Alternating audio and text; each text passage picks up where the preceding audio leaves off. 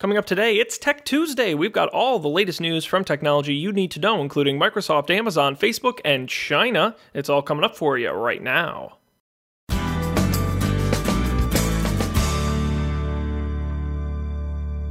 Greetings, everyone. Today is Tuesday, July 11th, 2017. I'm Sean Jennings, and you're listening to the Coffee and Beer Radio Network.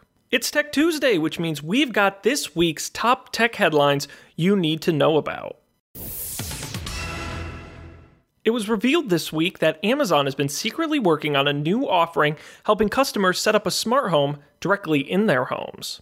This report from Recode breaks down Amazon's new smart offering, which encourages customers to bring in Amazon experts directly into their home to both teach them how to use smart devices and set up newly purchased devices.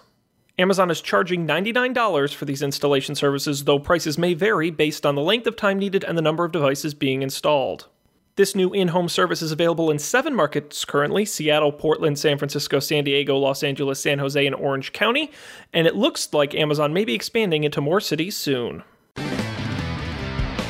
Now, everyone knows the best part of Facebook are the ads, and The Verge is reporting you may soon get even more. By the end of this year, Facebook is expected to introduce ads into the Facebook Messenger app. These ads will be seen only on the home screen of the Facebook Messenger app and will be served in the same manner as the original Facebook app. Microsoft is planning a big push into expanding internet connectivity to rural America by using unused TV spectrum. Fortune is reporting that the company plans to use these so-called white spaces, or unlicensed spectrum, to expand internet connectivity to 2 million more Americans over the next 5 years, with the funding focused on 12 rural states. The effort represents a $10 billion investment from Microsoft, but it'll need a lot of partnership from the Federal Communications Commission, which would have to free up that spectrum for them to use. In a big blow to an already limited internet, China's government has told telecommunications carriers to begin blocking individuals' access to VPNs by February 1st. Bloomberg states that the clampdown will shutter one of the main ways in which people both local and foreign still manage to access the unfiltered web on a daily basis. China has one of the world's most restrictive internet regimes.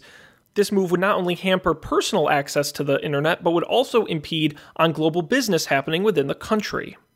Jake Parker, Beijing-based vice president of the U.S.-China Business Council, was quoted as saying, "In the past, any effort to cut off internal corporate VPNs has been enough to make a company think about closing or reducing operations in China. It's that big of a deal."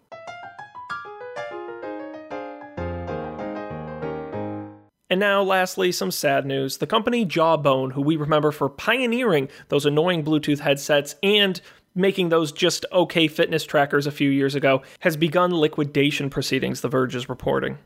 The company began by selling those popular headsets and speaker products, but back in 2011, it pivoted to health and fitness tracking at the wrong time, and stories of product failures, production woes, financial struggles, and unpaid contractors began to emerge.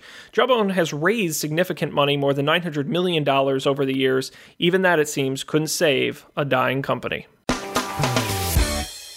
Well, that's it for this week's tech headlines. You can get the headlines and the analysis every week on Don't Panic, the podcast about gadgets, the internet, and you, on our website at don'tpanic.io, and come back next Tuesday for more tech headlines.